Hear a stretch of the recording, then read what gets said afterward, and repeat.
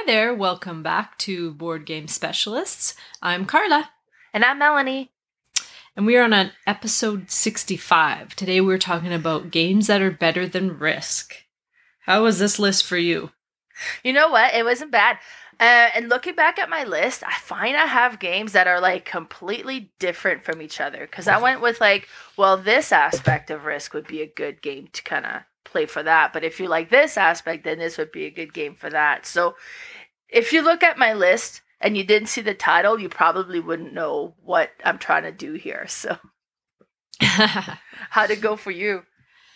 Yeah, surprisingly, it was pretty easy. Like, I kind of just looked around and I'm like, oh yeah, that's better, that's better, that's better, that's better. So I had quite a list that I could choose from. Yeah, no, it was good. But before we get into that, what have you been playing lately? Well, we had a game day at my house yesterday, and you were there, and a couple of our friends were there, so that was a lot of fun. We played awesome. From the morning till about supper time, so got a lot played. It was great. I got to play a game that you introduced to me called Birds of a Feather, and I was really impressed with that. We played it a couple times in a row, and it's funny, like the explanation. I was like, I have no idea what we're doing. But you have, I think it's 14 cards. So it all gets passed out and you get 14 cards. And each of your cards are going to be of a different terrain of birds, I guess. And then the bird cards that you have is also going to have either an egg or a feather or two feathers or three feathers or a wing or a claw or two wings and so on. And what's going to happen is each of these are assigned a different value. And some of them have multiple cards in the deck, and some of them are more unique and only have like a few or just the one. And the first round, what you're going to do is you're all going to put a card face down and then you reveal it. And then you get to cross off that type, like the type of terrain and the symbol off of your little sheet there. So say, okay, great, I've got that turquoise 3 feathers now. But at the same time, whoever played on that same round, if anybody's played the same type of terrain birds, you get to cross off what they've played also. And then it's like, oh, okay, great, you played a single wing, so then I get to cross that off also. So now I have 2 in that row, and then they're worth so many values.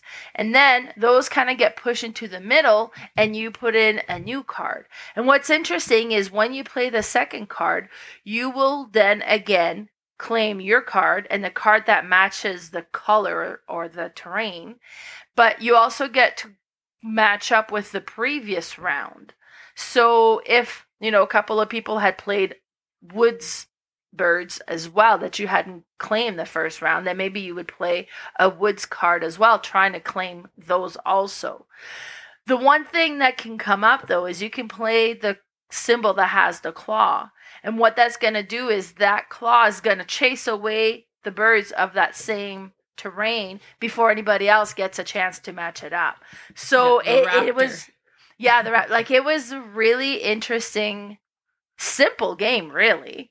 And it's a small game. There's really not that much to it, but it was a lot of fun. And then we're using an app to kind of track everything. And then if you ever got every symbol of one terrain, then you got kind of bonus points for that. Me and Cherry tied the first game, and I think I won the second game. So maybe that's why I liked it so much. But it was really good. And then another game that we played yesterday, one that I had played once before, and then we all played, and that's Mystic Path. And Mystic Path is interesting. Like, you have this board that has a bunch of holes in it, and then you fill these holes with these little round discs that have a different word of something. And then you fill this in, and then you put your little token on like your starting area. So you start on one of those discs, and then you get a card that has a map, and it's going to send you from one word to another, and there's a path of 10 words that you're going to go through. And then you get 4 cards, which is not a lot, but they are words on either side. Most of the time it's like opposites, so it'd be like soft, hard, or something like that. So you have 4 cards that have different descriptive words on it, and you're going to be assigning a card. Well, you do 3 at a time, so you'll be assigning 3 cards for what you think trying to get the others to guess the path that you're trying to go. So maybe I'm sitting over here and I want to go to spam, and then I'm going to go to taxes and then to airplane. But you only have 4 cards with words that may or may not be helpful for what you have. And then we had but then you also get a little token with an X on it. So you can always say, instead of maybe it's good, you could be not good, so maybe I would say I'll put good, not good for spam. And then somebody else at the table was like, no, but it's actually really pretty tasty. So that's not what it is, so, and you get the conflict of opinions that kind of shows. And then you get that, I have crap words here, so it's not helpful. And then you're trying to make it through so that everybody gets through their path before the fifth round or something like that. Because you guess 3 each time. And then sometimes nope, we went the wrong way completely. So it's an interesting game. And I think it's one that reveals quite a bit from the people you're playing with and the way that they think and what comes up. And then you can the other people are discussing things and you can't say anything. It's oh, and then it's oh my God, you guys are so not right now, but you can't say anything. So it's just oh, great. But it's an interesting game. It's one that it was fun to play, and that's Mystic Path.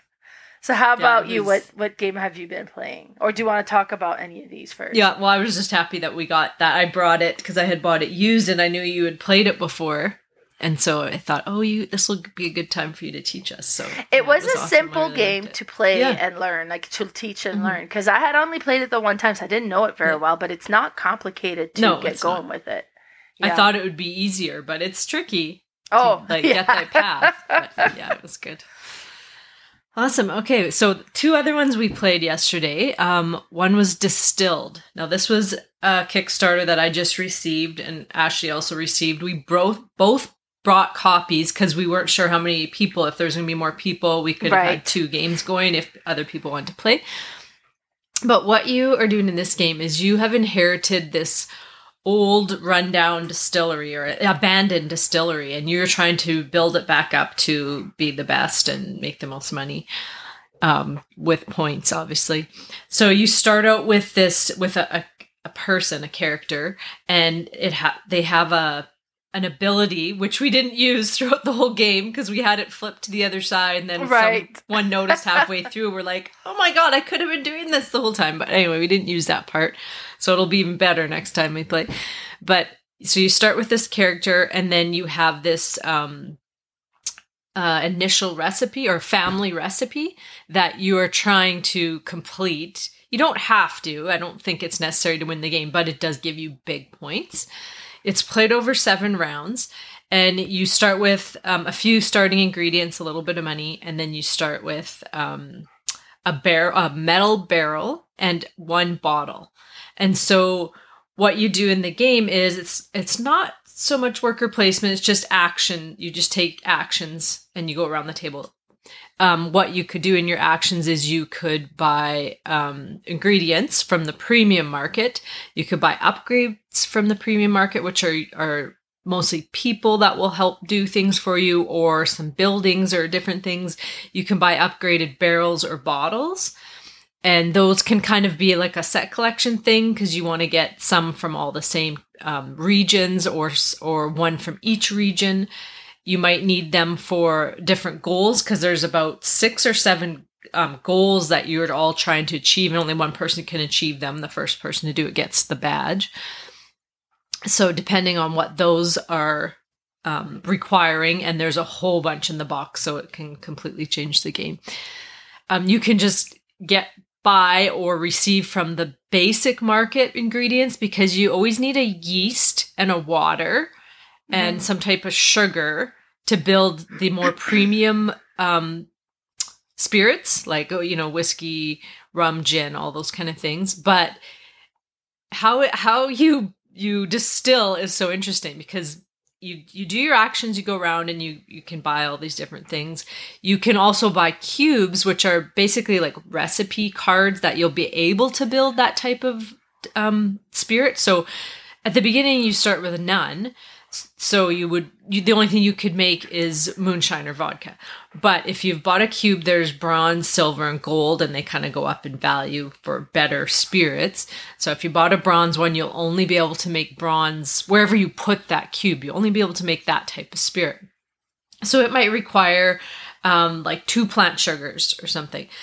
Now, so your booze will always have to require water and yeast, and however many sugars you put into your distilling, because at the end of the gathering round or the action round, you will distill your liquor. So you will put your yeast in your water, your sugars. For however many sugars you have in there, you get to grab an alcohol.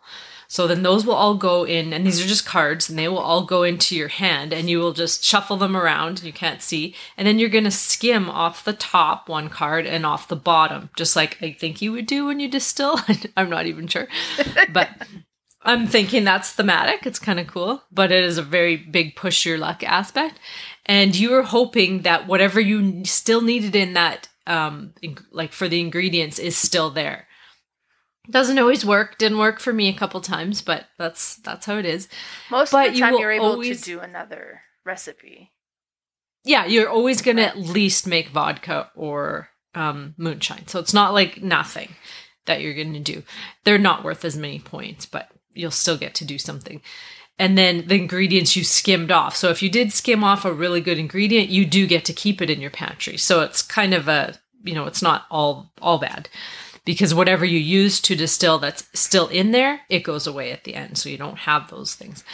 But then you will just count up the money that you've made, and each card will have some money on top and points on the bottom. And depending what alcohol that you have on your player board that you have actually successfully made, then you get the points for that.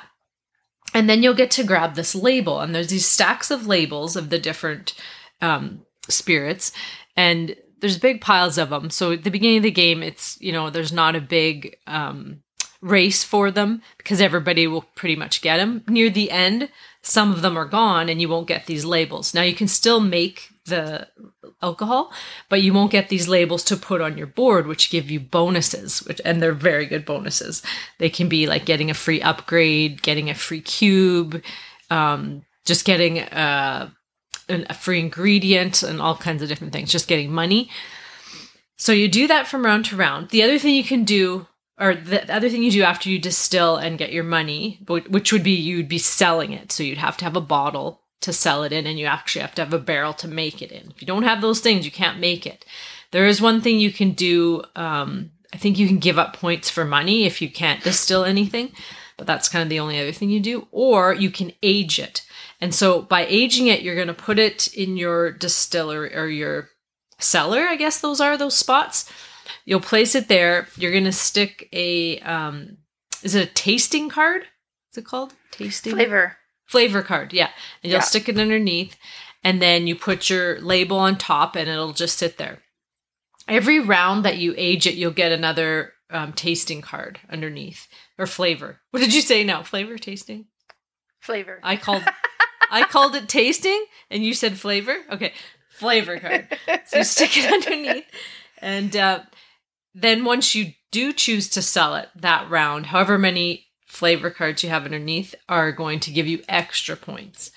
So and for your signature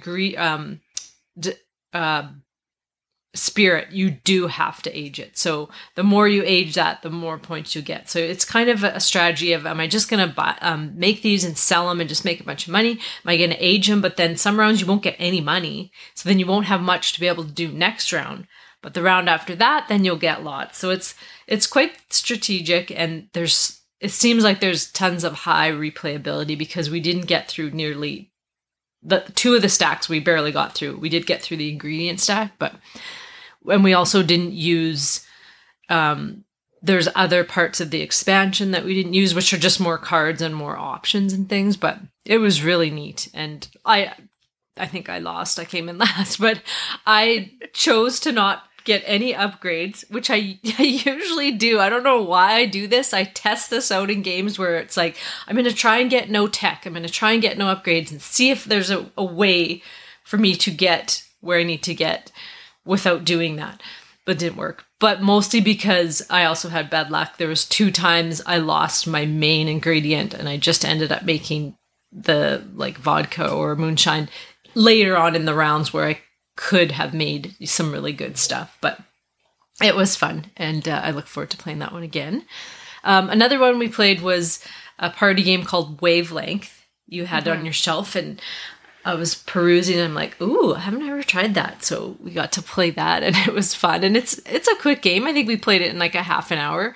The 4 of us, you play teams of 2, and you have this little plastic contraption, I'll say, and it has this little dial that will go, like, it's kind of like, it's hard to really explain. I'm sure you've probably seen this game, but you put this arrow depending where you think something would be. But if you open it up, it'll show, like it'll have, I think it's gray, orange, yellow. Gray is the middle, and that's where you're trying to get this dial. And then to the outside of that is like orange, and then I think yellow. So if you get it in that vicinity, you're going to get points. But what you're trying to do is, so if I'm the person setting up like the clue and everything, I will spin the thing around, I'll open it up and see where the dial is. Say it's like directly in the middle. And then I pull out a card, and it says soft or hard. And so if it's like, obviously you wouldn't say rock, because rock would be on the very hard side. So you'd have to think of something that is completely in the middle of soft and hard. Maybe, I don't know, fudge? No, that's soft. Like, that would have been really hard. We did have this one. Somebody had it, and it was very far to the right, and so they just said rock, and so it was pretty easy to get that one. But we had some goofy ones that came up that we were like I'm trying to think of one now that was really funny, and I can't even think, but it's hilarious. And I've seen it, on reviews and stuff, and I just was like, I just don't get how it's fun. Like, it just seems like, it's just you're guessing something but when you play it, it is actually really fun, because if you get it in that part, you get those points. But before you flip to see what it is, the other team gets to see if you are too far left or too far right, and they can choose. And if they are correct that you didn't go far enough, they also get a point. So there's ways to get points on everybody else's turn. And there's a few times where we were like, oh, it was something about like cringy and not cringy or something. And Ashley had said sugar on paper. Oh, and yeah, rough to smooth. Rough to smooth, that's what it was. Right. And so Cherry guessed, and then me and you got to like counter if we thought it was right. And I'm like, oh, I know she hates like certain textures. Like, she absolutely can't stand certain textures. And I'm like, that would make her absolutely go off the deep end. And so I said, I think it's even further right. And were we right? No, I can't remember. I think we did get that point, because I was like, well, yeah, but it's sugar on paper. It's just like, sugar on paper. Paper's still like, smooth. It's not like it would catch, and it's not like it'd be sandpaper. But you're like, no, I know Ashley. And I was like, hey, then let's go with what. Yeah, it was funny. Knowing somebody makes a difference in this game. It would be. Yeah. Like, we did one as like fun chores to worst chores. Oh, yeah? And I had grating cheese. And most people was like, well, okay, whatever, grating cheese. But I hate grating cheese. I don't know why. I hate it. It's like, I will spend the extra bucks to get the pre-grated cheese. It's like, but it's like, well, just grate the cheese. And it's not like it's hard or what. I don't know why I don't like grating cheese. And it's not like I'm scared I'll grate. Yeah, so it's like, that was like, yeah. That's a bad chore. I hate it. Thank God I have a restaurant where I can take blocks and just through the machine there. Like, here, do this for me. I should get you grate my cheese. Yeah, send me your blocks of cheese. Oh boy. Good. Awesome. Okay, well, let's get into our top 9. What is your number 9? Okay, so number 9 of games that might be better to play than Risk, I have Small World. And this one was created in 2009, and it's created by Philip Kiegert. And Small World is, you have this map, and you have these different population that you're going to go, and it plays very much like Risk. I should point out I am not a fan of Risk. I've played Small World before, just a one time. It was interesting because you could be like, okay, well, I'm going to be the orc druids, and you put that together and it gives you different abilities, and you go out and you spread out and you try to gain control and you battle with each other. So very much like Risk. For me, a little too much like Risk. So it's not one that I have in my collection. I played it the one time. I was like, okay. And then it's kind of interesting because at some point you have to decide, like, because you can only have so much, or you can only do so much with your faction. And eventually you'd be like, okay, well, I'm going to bring a new one in, and you kind of get rid of all your guys and you kind of start up again. It is interesting. If you they go like into decay or something, don't they? Yeah, or something like that, or eradicate or something, like, and then all of a sudden your population goes away and you bring in a new species. Yeah. If you like Risk, you will probably like this one better. It looks nice. The artwork is great. The replayability, just because it changes up all the time, is really up there. For me personally, just because of how I feel about Risk, a little too much like Risk. So that's why it's at the bottom of my list. But you can't talk about games that replace Risk and not bring up Small World, in my opinion. Yeah. So that's my number number 9, Small World. Yeah. I've played it maybe more than once at the old game cafe, and like not a favorite of mine, but much better than Risk, and like more interesting with the combinations you can make of the factions are kind of cool. But yeah. Okay, well, my number 9, it's a bit of a stretch, but it's more like a filler that would be Risk-like. But it's still got like the area control to it, but it's with dice. So this is Las Vegas, made in 2012 by Rudiger Dorn. Now, this is... So instead of dudes on a map, it's dice on a casino. And you are just kind of trying to control these casinos, but in a super fun way where you're just rolling dice, and on your turn, you will choose a number. So say I rolled like 3 5s, 2 6s, and 4 4s. I don't even know how many dice you get, but let's just say I did that. And I chose to take all my 4s and put them on the 4 because that casino was paying out 100,000, which is big.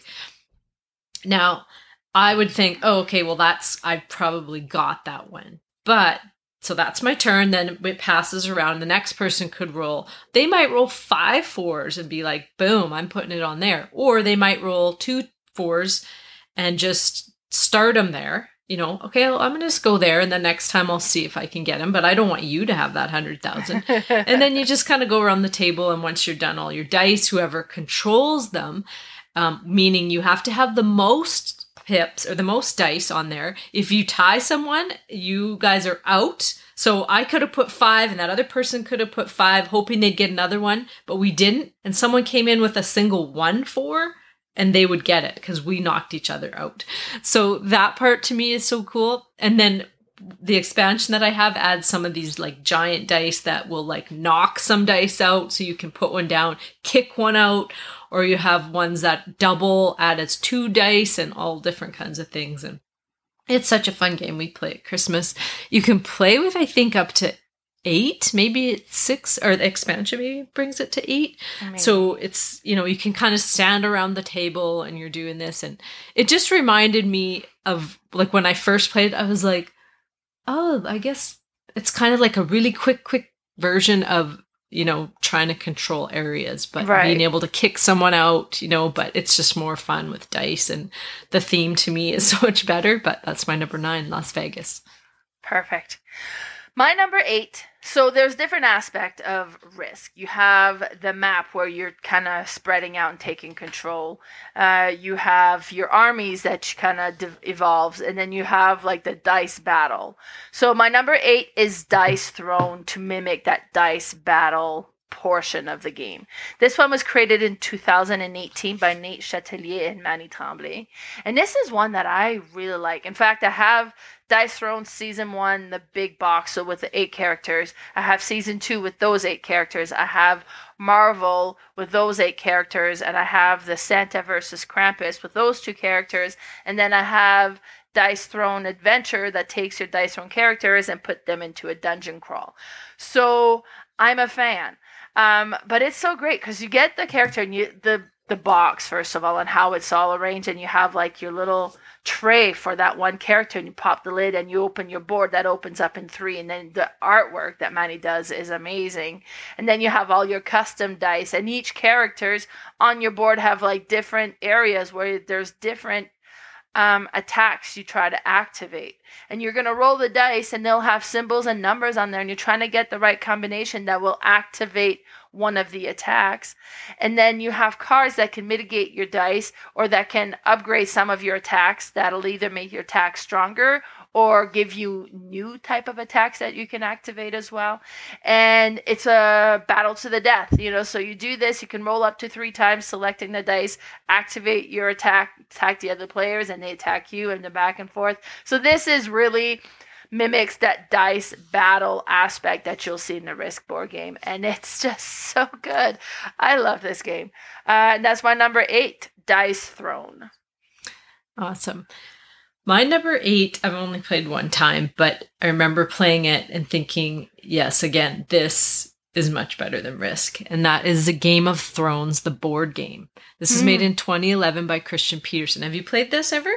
You know what? I owned it for a while. I never played it, and then I've sold it since. It's a game, I don't know, that you need to own. It's like, if somebody's like enthusiastic and has it, that's who you want to play it with, because they would know there's a lot of different rules in there, but you are different, like the different families from Game of Thrones, and you're just trying to like kind of force your way onto the map, just like you would in Risk, right? And take over as many as possible. There's so many rules that I can't even remember, but I was big into Game of Thrones, so at the time I was just like, a game about it? Bring it on. And then it was like, oh, it's not really my type of game, but it was much better than Risk. And if I were to play something that, I had to play like a Risk-like game, at least something that is more thematic for me was cool, because each round you can do certain things, but in order to like move in, but then people could attack you. So you have to kind of do some defensive things sometimes, but then you kind of want to go on the offense. And I can't even list some of the actual actions that you do, but I just remember we all kind of came from the outside of the board. And maybe you kind of do that in Risk. I can't even remember if you start in the middle or where you start, but we all kind of started on the outside and started to like creep into each other's territories and maybe take over, or you can build alliances just like in Risk and promise things that you will never keep and all that kind of stuff. And it's a very long game too. I don't even know if we completed it because we played it at a cafe, and I think it closed before we actually got the final chapter or whatever finished, but we got the main gist of it. But that's my number 8, Game of Thrones, the board game. Yeah, that one, when I got looking deeper into it, it's a 3-player or more. So we have to have like the kids involved, and it seemed so take that. They're like, you know what? I just don't think this one will work for us. So yeah. No, it looked cool though. The components, like tons of components either. Also, like it looked really interesting. All right, my number 7 is by far the oldest one on my list. And this is taking like the element of Risk. Like with Risk, you have your armies and you go and you attack. And this game is called Tanks. And it's created in 1985, and there was no there was no designers assigned to it. But I got this one at first because my oldest, was big into tanks and models, and with these ones you buy this game and the base game has 3 models that you assemble, put together. You can paint them if you want, or you can leave them in the beige or brown colors that they are, or the gray color that they are, and they're all very historically accurate as well, and you're replaying these battles. And then so you have your tanks, and then you have like the arrow that kind of calculates how much you can move your tank by. And then we bought them like a laser pointer that does a straight line so you can see line of sight. And you have these cardboard pieces that you can add to the map that can kind of be like, okay, well, there's a building here and there's trees over there, and then so you build your terrain, and then you start against on either side of each other, and then you send your tanks out, and then you move, and then you try to get the line of sight of the other tank. And then when you do, and you're going to shoot at them, now you bring out the dice and you roll to see if you have a successful shot and they can defend. And the whole thing is just like the pure battle. Like, it's like if you're playing Risk, it's like, okay, there is battle and you roll the dice, but it's like it just zooms in on that one battle and makes that into a whole game. But just the components was neat with all the tanks. And then there was extra like packs that you can buy. So we have tanks from like all the different countries. You could buy like upgraded dice, and then we bought like the 4x4 mat that unrolls out, and then you have like and it's just like the map that we got is just like a wooden terrain, and you can see tracks and stuff, but then you start adding all these cardboard that adds your terrain, so it's different every time. It was cool. My son and his best friend loved this game. They both got tons. And we used to go and drive to Calgary once a week for the tanks group that would get together on Monday evenings. And then they'd play and battle and stuff. And it was a really neat event to attend. And the guys really enjoy this game. So that's my number 7, Tanks.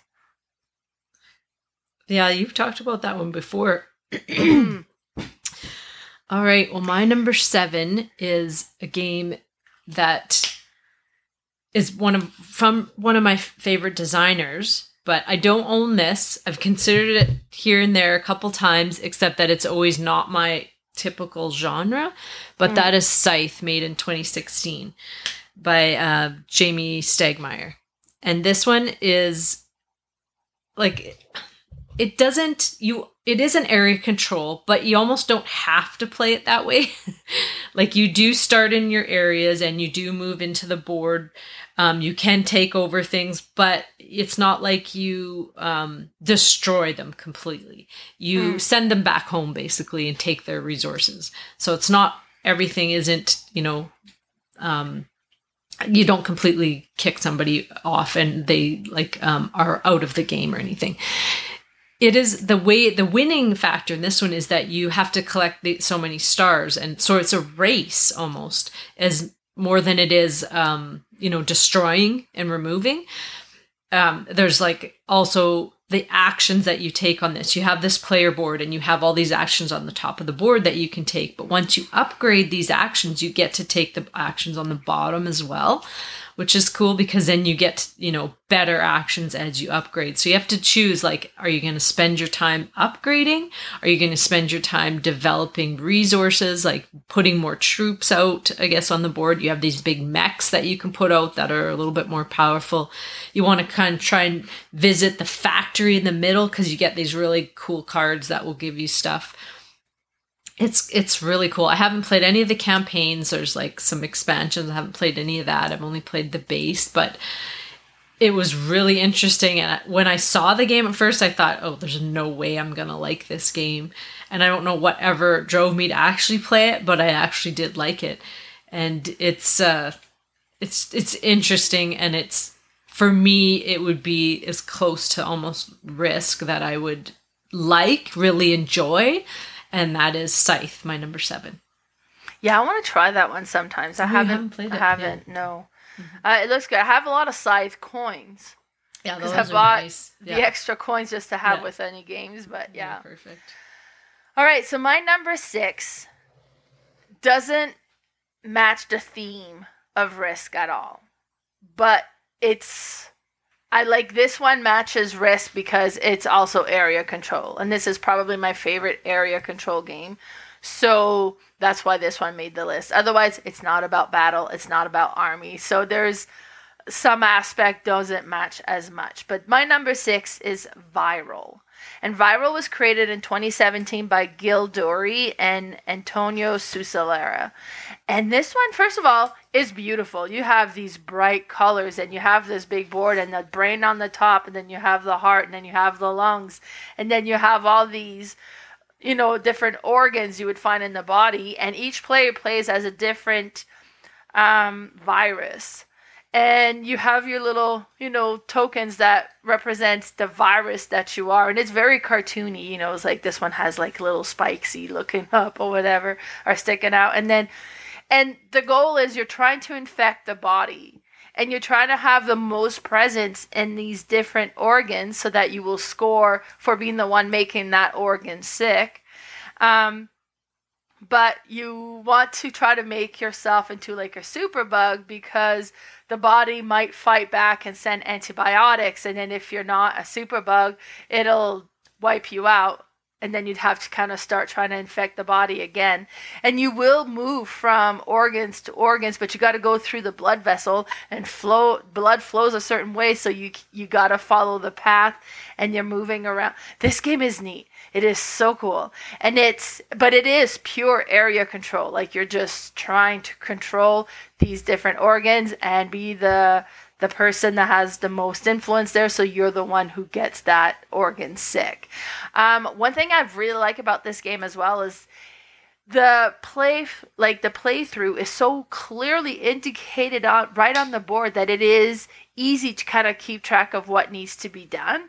Once you kind of learn what it all means, and then it's like, okay, so now we do this, okay, now you do that, and you move this, and then there's like, so it makes playing the game very straightforward just because it's so well represented, and the artwork is adorable, and so the whole theme is neat. So that's my number 6, Viral. Go to it.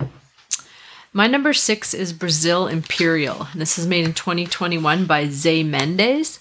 Now this one is one that is very similar to Scythe, but a little bit different. You have the same kind of player board where you can do actions on the top and you can upgrade to have better actions. You are building out on a map and you all start in a corner kind of thing. You don't really, you do attack other people, but again, it's not like you kick them off the board and they're gone and they can be out of the game or anything. It's more you just take over some of the things they have, and that's basically it.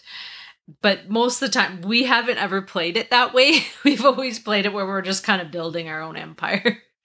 So you kind of move across the map and you build different buildings. You have missions. There's 3, and they might maybe not even called missions, but there's 3 levels of them, and you don't have to go in order.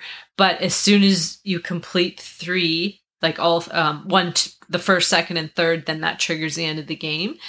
But most likely you do go in order because the one is easier than the second and the second's easier than the third. You can get cards as different upgrades. People will help you.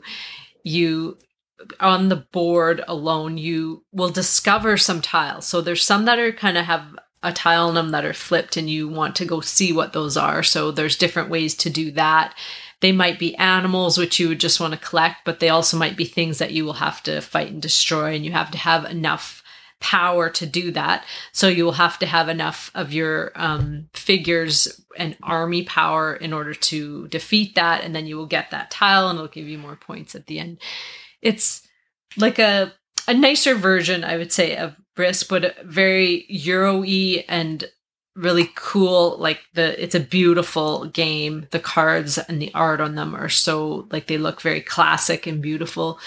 It's really neat and interesting. And if you haven't tried Scythe or this one, I don't know which one I'd do first, but you should try both of them. But that's my number 6, Brazil Imperial. Ashley has Brazil Imperial. It's good. Nice. I haven't tried that one yet either. Mm-hmm. So my number 5. Now, this was a game that my friend had, and he had never played it. And it kind of, honestly, if you look at the game, it doesn't look that great. The theme is interesting. The component looks kind of cartoony. So it's like, well, maybe your kids will like this. So he gave it to me. And this is Monster Menace America. It was created in 2005 by J.C. Connors and Ben Knight. And for the longest time, it sat on my shelf. And I mean, like, at least 2-3 years. It just sat on my shelf. We didn't play with it. And then one day I was like, okay, well, let's give this a try. And the game has some big flaws. I will say, like, in the gameplay, there's some big flaws that we came across and then kind of finished the game. And then for the rest of the evening, we couldn't stop talking about it. And we kept kind of like, oh, well, what about this? And it's like, oh, and then there was this. And then it's like, and it made such an impact that we just kept talking about it. And like, and while we're in bed laying and then on the pillows and looking at each other, and we're still talking about this game. that we had played earlier in the evening is like, okay, there's just something about this game that is amazing.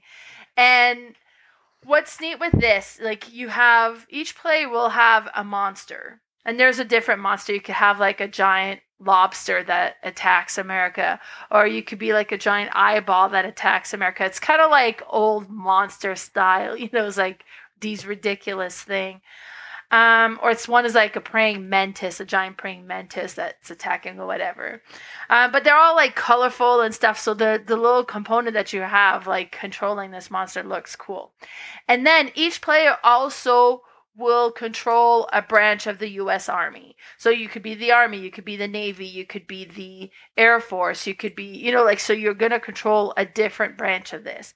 And then you could, depending on what you are, maybe you have tanks, maybe you have these fighter planes, maybe you have missiles, or like there's different things that you're going to have and control that's going to try to defend America. So you play both sides. You play a monster side that's going to try to destroy these different cities and storm and stomp on all of these. And the more you do that, the more powerful you become in the first phase, because the second phase, then it's like all the monsters battle each other and you try to get the last monster standing wins the game.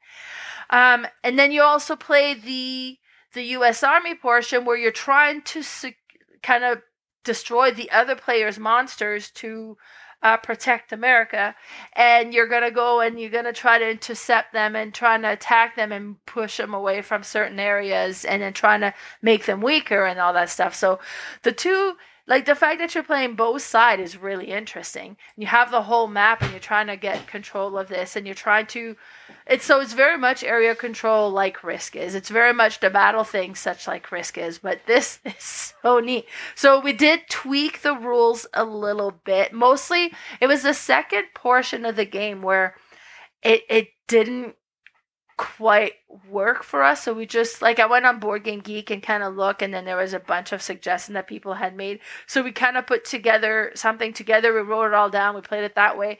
And for us, it's a lot better that way. But I mean, even playing with the flawed rules, we couldn't stop talking about it. So, and every time we play it, we still get that, oh my God. And then we spend like the whole evening talking about our game experience with this. So just the experience that it creates is amazing. So that's my number 5, Monster Menace America. Cool. All right. My number 5 is a 2-player game. So this is Radlands, made in 2021 by Daniel Pechnik. Now this one to me is Risk with cards, basically. You're not on a map, I should say, but you are literally trying to just destroy the other person, destroy their camps. You start with 3 camps that are at the back of the table, so you sit across from each other. And the deluxe version of this comes with this beautiful player mat, which I would like to get my hands on, because it's like it lays everything out where you place all your cards. It's not necessary, but it would sure be really neat to have. And so what you do is you start it with 3 camps. There's a whole bunch of camps in the game. I think there's like 20 or something. And so you kind of deal them out. I think you get to choose out of maybe 4 or 5. You choose the 3 that you're going to use, and you'll place them in front of you, and they're right in front of you. And then you have spots in front of those camps, and you're trying to protect those camps, because the whole point of the game is destroy the other person's 3 camps, you win the game. And how you do that is you have different actions that you can do. You can use actions to like pick up cards, or you can use the action. They're multi-use cards, which is really cool. On the top of the card, I believe, now I can't remember if it's the top, you could just play the card and do that action, and then that card is gone. Or you could kind of hire that person, if it's a person, and place it down, and you'll have to pay with water. Water is the currency. And you do always get a certain amount of water each round, like it just refills kind of thing. You can choose to use different things to get more water. You can just flip the card over, and it's just a single punk, they call it. So it's a one protection in front of your camp. If you have nothing else to do, you have no water, that might be one thing you do, is just flip it over.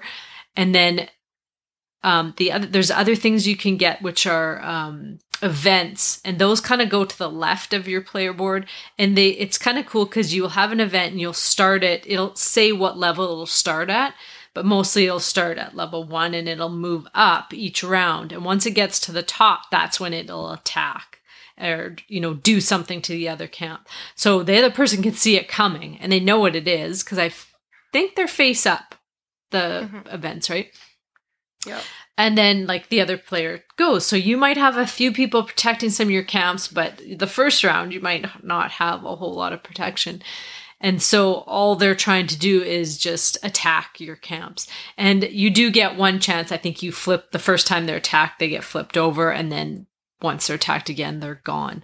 I haven't played it for a while because, again, I can't really find anyone who likes it. Me and you have to have a 2-player game day where we play these 2-player games that we really like that really nobody else likes. But I just love this one. And I know you have it and you enjoy it too. Yes. And that's my number 5, Radlands. Yeah, I gotta say Radlands, gorgeous game. The artwork is beautiful. Oh, yeah. I have the retail version, which is still great because you got the really thick cardboard components. There's a deluxe version with the acrylics component that looks amazing. And there's one that comes with a neoprene mat that looks amazing. So yeah, that's a neat one. All right, my number 4 matches Risk by theme quite a bit. So it's all about the army fighting another army in the battle. And this is Memoir 44. This one was created in 2004 by Richard Borg. And I love this game. The first time I played it, it was funny because this is a 2-player game. And we would have game events and then with my siblings and family or whatever. And my brother would be there and say, oh, let's play this one. And I would turn him down all the time. I was like, well, no, we got other people here, so let's play something everybody can play. And I'll play this one some other time. And he really, really wanted me to play it. And I'm like, okay, but no.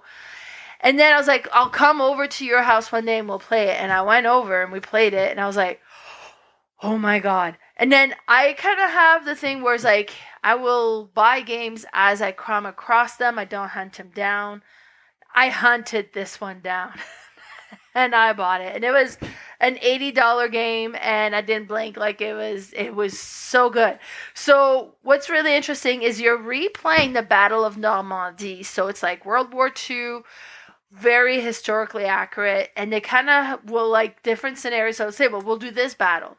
And then you have the map. So you have the map and then you add all the terrain based on what it shows you. But okay, well, there's a bunker here and there's a bridge there, and there was a river that went across here, and there was trees over here, and then we had tanks here, and there was infantry over there, and you kind of place all of this, and then you have the little minis of the tanks and the infantry, and then there's always 4 of them, and then so you set it all up, and then you set the axis up as well, and then you replay the battle. It tells you, this is what was happening, this is what was going on, and this was the outcome of the battle. But now you replay it to see how you're going to.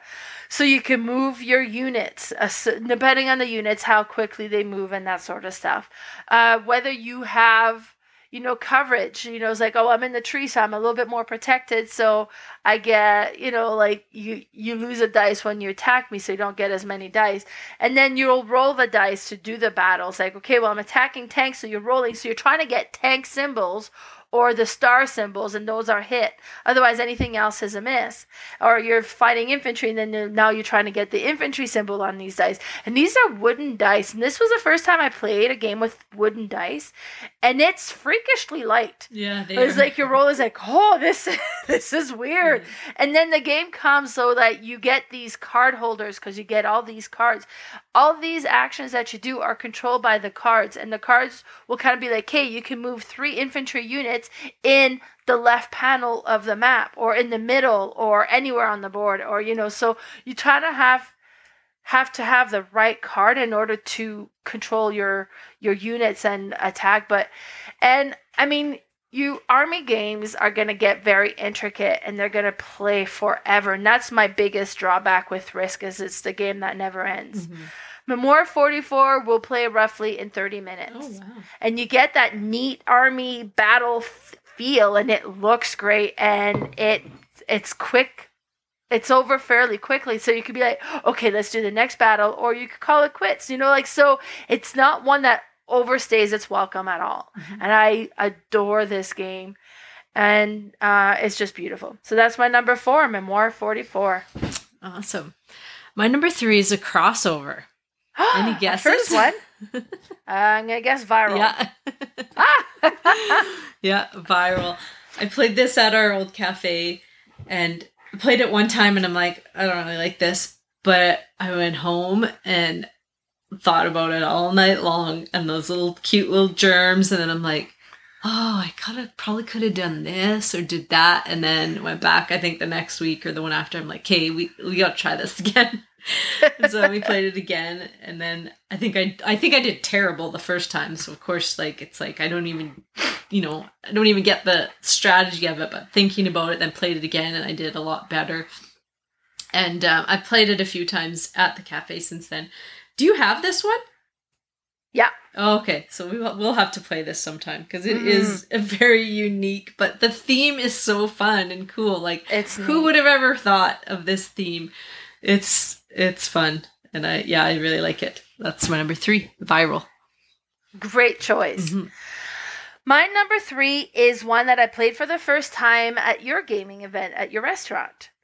And this is Wonderland's War, created in 2022 by Tim Heisner, Ben Heisner, and Ian Moss. And, I mean, this one is Alice in Wonderland theme, so it doesn't match the Army World Takeover theme at all, except that you kind of go around and you take in turn and you're putting control on these different areas, and then you're trying to kind of battle for the control of those sections. So it has that area control aspect for sure. Components are great. The board is beautiful. It's like I've said, I've only played it the one time. Pretty sure I did decent, but I think I came in second. Somebody just kind of sneaked by me at the end there, but it was really interesting. Like, you have interesting decision as to where you're gonna send your control, and it's because you gotta push your luck as well, like pulling things out of the bag, and and I'm trying to remember things. Like I said, I've only played it the one time, so many aspect of it is nothing like Risk, except that where you place everything and they're trying to gain control of the areas at the end of each round, which was really interesting.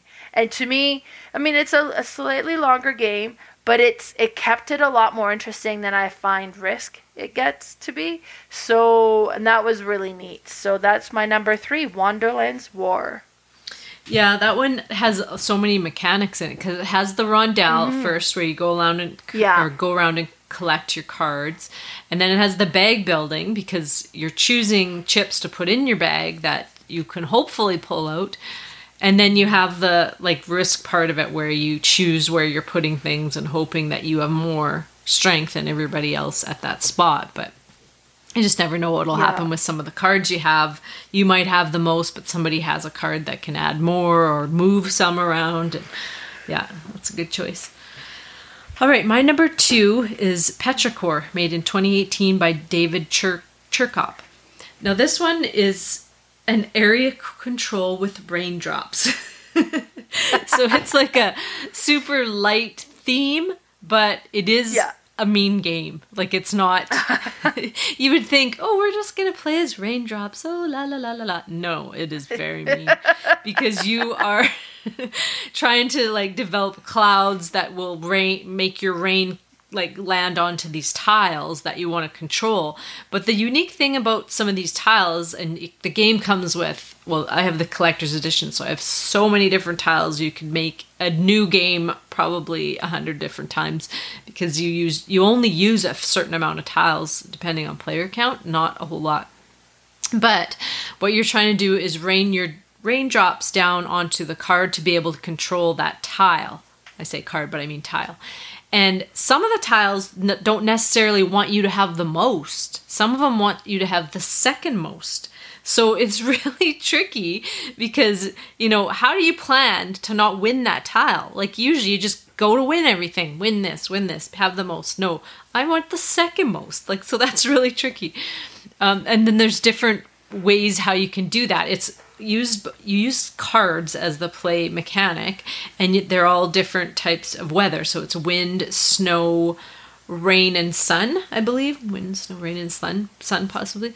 And so you're going to choose one of those actions to play, and that's what you'll get to do. And they do different things. So like rain, what might let you put a raindrop in a cloud that is not even there. So you get to take this little plastic, almost looks like a little standee with a open cloud on it, and then you let to put your little glass raindrop in it, which is so cool.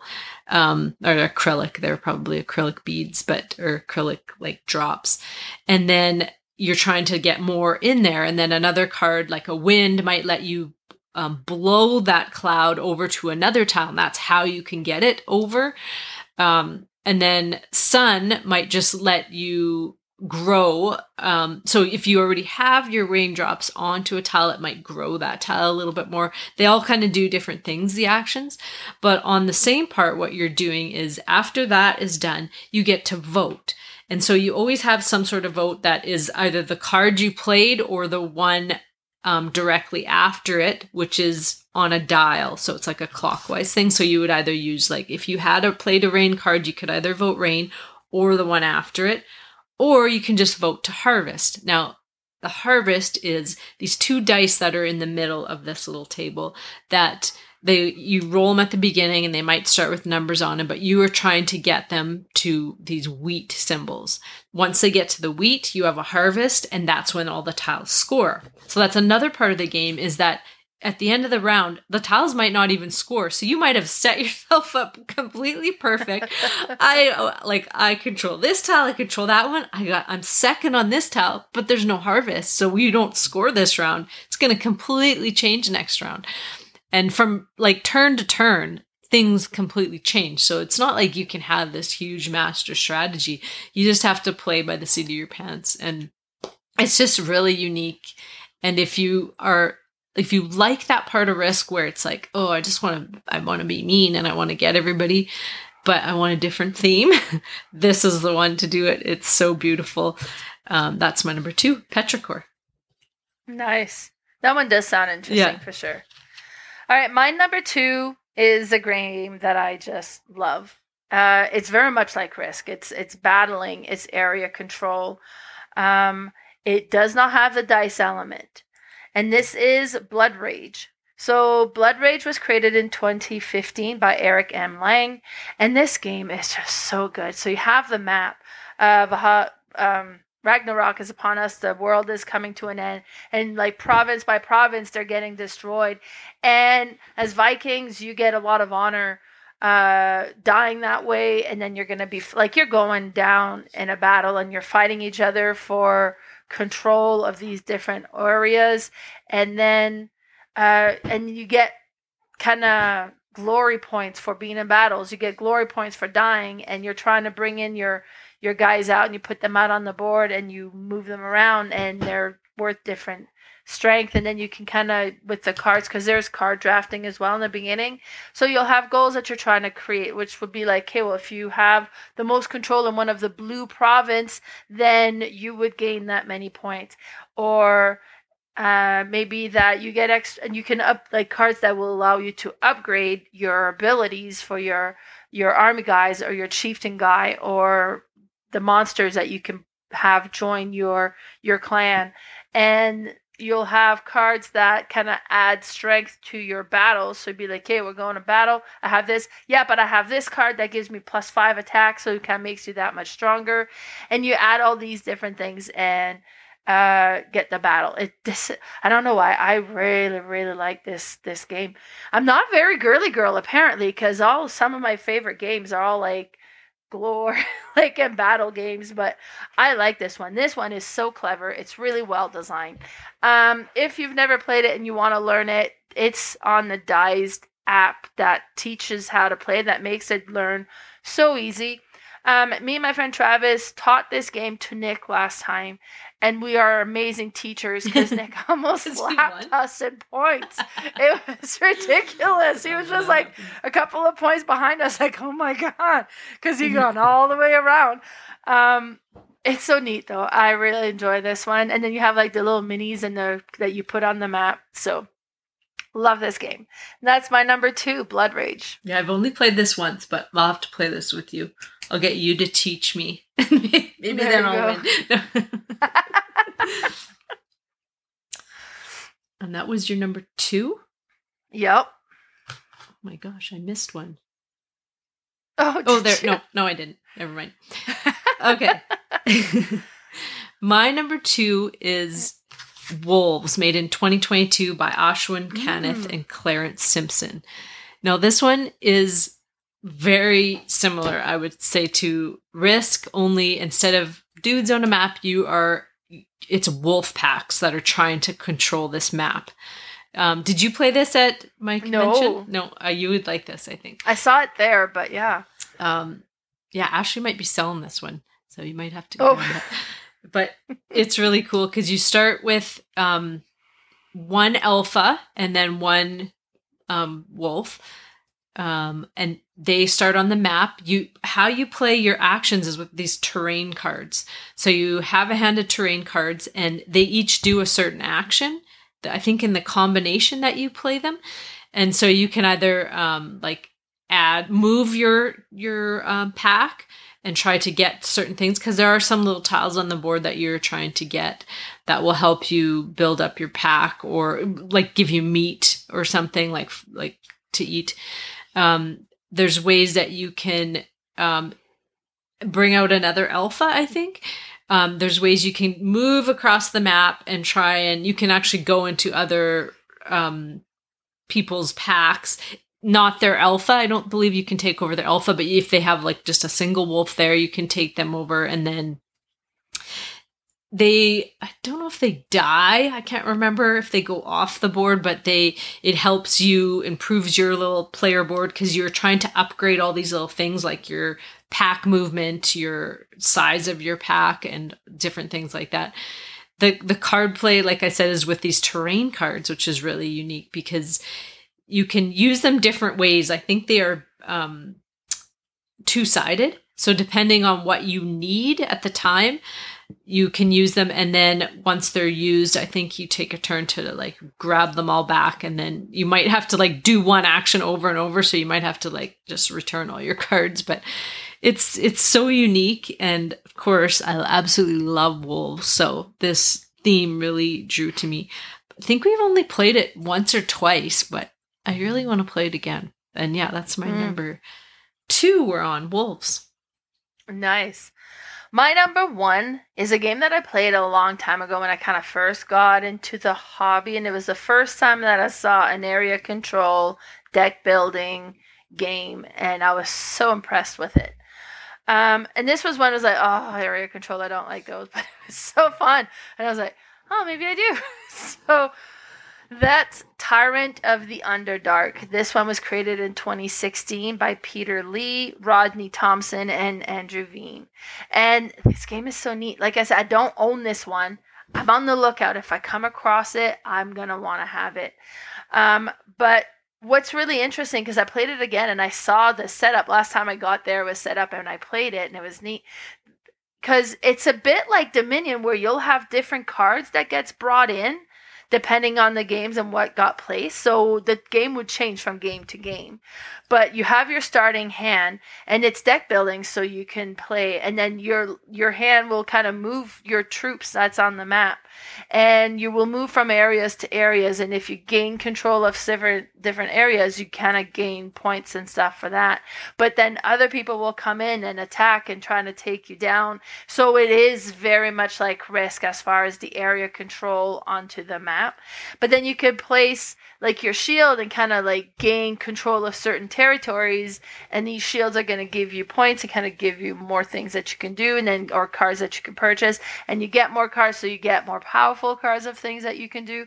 The whole thing works so well. It looks great. Now, from what I understand, there's 2 versions, like an older version and a new version. And from what I understand, my friend had combined the best elements of both versions and placed them on the same one. So you have the map that's really neat, and then the one that I played in, you got these little kind of colored minis that you have to put your troops down, and you have your little colored shields that you put down, and kind of that's what shows the control that you have. But I really enjoy this game. It's great. And that's my number 1, Tyrant of the Underdark. Awesome. My number 1 is Mission Red Planet, made in 2015 by Bruno Cathala and Bruno Fedudi. Now this one, again, I played it at the cafe the first time. I think I scored 11 points, and that is really, really low. And I was like, I hate this game. And then it was another one I thought about, and we played it multiple times since then. And I figured out, like, there's so many different strategies in this game, but what you do in this game is you start, everybody has a hand of cards, so they have, like, it's 1 to 10, and these are the actions that you would choose one action per round.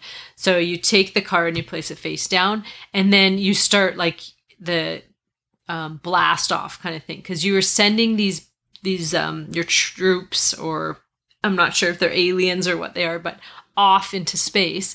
But how you do it is with these actions. So you have to load them onto these ships first. So you'll start with, like, you start with 9, you count down. If somebody has used card 9 as an action, then they get to go, and you get to go in turn order. So if I was, like, first player and 3 of us had 9s, I would get to go first. So I can't remember what each action does, but say the 9 was you get to put 3 people in one ship. So you would get to put 3 of your guys in one ship. And then we count down to 8, and that one was you get to deploy a ship, even if you aren't in it. You might deploy one that has just one single person, because it's not going to do anything with one person, right? Then you can keep counting down, and there's all different things. You can move some from ship to ship. You can move once you get onto the planet. You can move them. Like, there's all different things that these cards do. But once you've played that card, you don't get it back yet, because you have to use an action, I think, to get all the cards back again.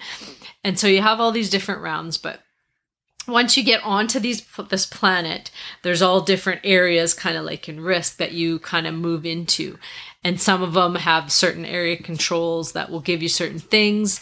You can get different, there's little things around the board that nobody knows what they are. They're like events, and you want to be able to see them. So there's cards that will let you, like, peek at those. And so you might be able to peek, and you'll know that, oh, you don't want to be in this area because this place is going to be, like, I don't know, blown up or something. But you don't ever want to know that. So you're like, okay, I'm just going to put a bunch of people there for now. So you think that everyone's like, oh, this is a good spot. Everyone's going to try and get there. And then you secretly move away. There's cards too that you can get cards and actually plant them under the planet, sides of the planet, and then no one can see them, so that you can kind of, like, fake something like what I just said. You can put a bunch of people there making everybody think it's a good spot to go. Then there's ways where you can, like, move over from different parts of the planet to the other planet, destroy people, and all your little guys will go on to this dead planet. I can't remember what it's called, death something, but that can be almost another strategy, because if you have a card that allows you, like, if you've picked up an event that is like, oh, you get 2 points for every person that's on there, well, you might just try to, like, piss people off, so they continually try to destroy you and throw you onto that planet, and then you're like, little do they know you have the card that's giving you points for all those people. I think I did that one time. That one was fun, because I was just kind of walking around trying to annoy everybody, and so they kicked me off there. But it's really neat how the mechanic plays of, you just choose one card, one action, and whatever to do, and then you, like, figure out what you're going to do after, and the order matters too. It's almost like a mini programming in there, because you think you know what you're going to be able to do, but you don't know what other cards are played and when they're played, and if what you wanted to do is even going to work, because someone might have pushed you or kicked you out of that side of the planet, and you can't even do what you wanted to do. But it's so interesting, and it's plays at a decent high player count, I believe. I think we played with, like, 6 players, which seems like a lot. Like, I don't know, what does Risk go up to? Like, can you play with a whole bunch? I want to say 6, maybe 8. But this was Because, I mean, I'm trying to visualize, and then you have, like, the bins with all the... there's a bunch of at least 6 different colors. Yeah. So But it's really unique. And do you have this one? I do. Yeah. I have the first We have to play first sometime. version of it, but I've never played it yet. Yeah, no, we'll have to play it sometime. I think you'll like it. It's very unique, that's for sure. And like each game can be completely different depending on some of the event cards that are out and all kinds of things. Yeah. But that's my I'm number excited one, to play this Mission one. Red Planet. Nice. Awesome. So that was our top 9 for Games Better Than Risk, and I have one crossover. Yeah, only one. I'm not surprised No. when it comes to area control. Like we tend to have different tastes. Yeah, we do. I'm more about the battle and Yeah, and I think I'm more about some area control, but still leave me alone over here. I want to do my own thing, other than Don't bother me. Yeah, a few of them, but awesome. So Nice. Next week, we have decided we are going to do our top 9 bird games. Spring is coming here, and our snow is gone almost completely, finally. And today is a beautiful day. I think we're going to have some really nice warm weather, so I'm going to get outside. It's actually Greek Easter for me today. My husband's Greek, so it's a Greek Orthodox Easter, and so we are going to have a huge feast at his parents' place. His mom makes just wonderful Greek food, but a huge spread of food. Like, it's not just, one meat, one this and that. No, there's about 5 of each things.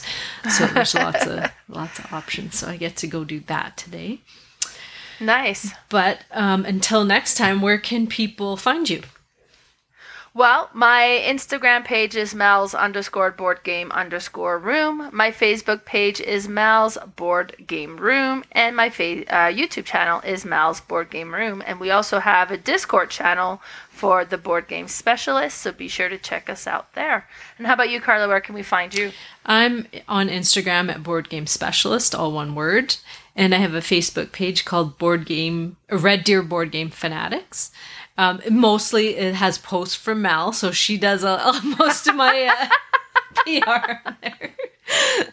I basically started it with a friend a while ago just to get some more people in Red Deer that are into board games, and mostly for like trading board games and whatnot. But Mal keeps us up to date with a lot of new and interesting things and questions and all kinds of things on there. So yeah, check those out if you can.